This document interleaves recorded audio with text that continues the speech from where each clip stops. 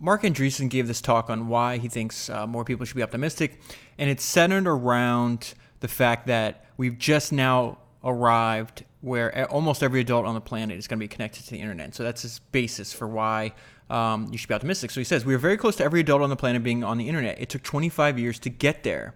Now that everyone is connected to the internet, I think things will get very different. I think things will be much more positive. The internet's impact on culture is just beginning. A world in which the culture is based on the internet is just at the very start. That is actually happening now.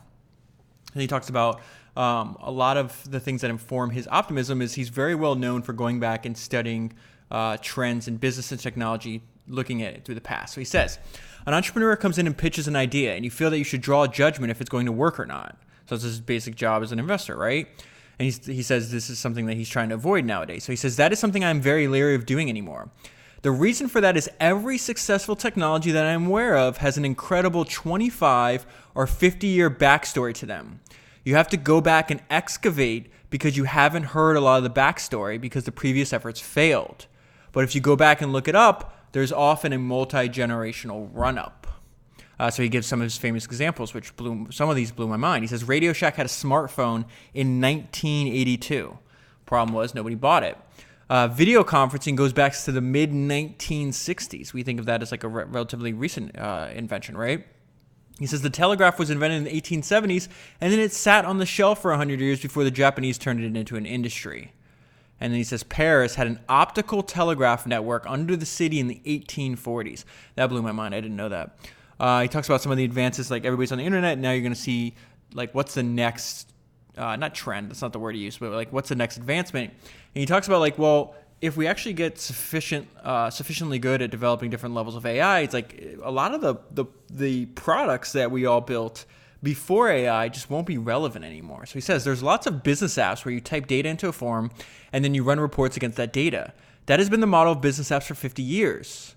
But what if that isn't needed anymore?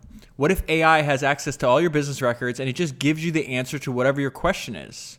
You don't need to go through all the other steps. So that's the business example. He says Google is actually trying to do this on the consumer end. So he says Google has the consumer version of this. Search has been blue links for 25 years now. Google thinks it should just be the answer. That is what they're trying to do with their voice UIs. That concept might generalize out, and then everything gets built out from there. Then he starts hypothesizing about like what could that affect? Like if you have a voice UI, like what is that? Like how is that different from looking at a screen or typing with your thumbs or your other fingers? So he says, voice may be the foundation for augmented reality. You can keep AirPods in your ear all day. You can talk to it all day. Siri, Google Now, and Cortana are getting really good and really fast. It may be that we just have this constant ongoing dialogue with the machine just talking into your ear. He talks about this may help because software today he feels is massively inefficient.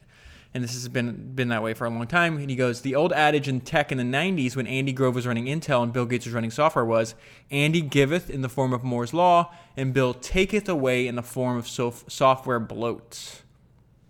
He talks about he gets a lot of pitches with like, hey, we're going to make Uber for X or Superhuman for Y or whatever the case is. And he's like, listen, that is not how the great ideas arrive. They don't look like that.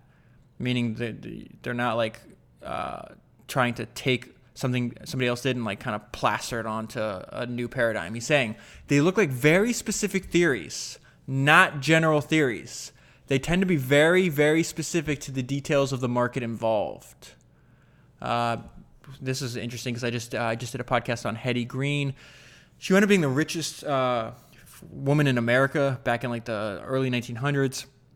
And her family started out, they were from New Bedford, Massachusetts, which was at one time the wealthiest city per capita in the world. And it's because of all these whaling expeditions. So Marc was saying one of the historical precedents for venture capital was how whaling expeditions were funded in the 1600s.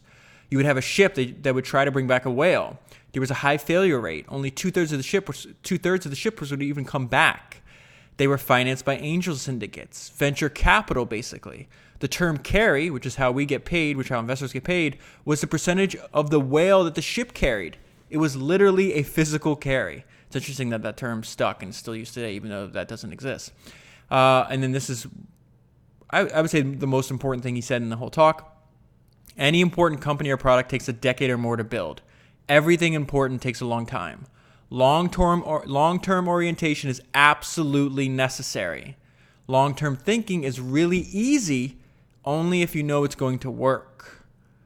And then my second favorite idea is the best-run companies tend to run multiple experiments against their goals.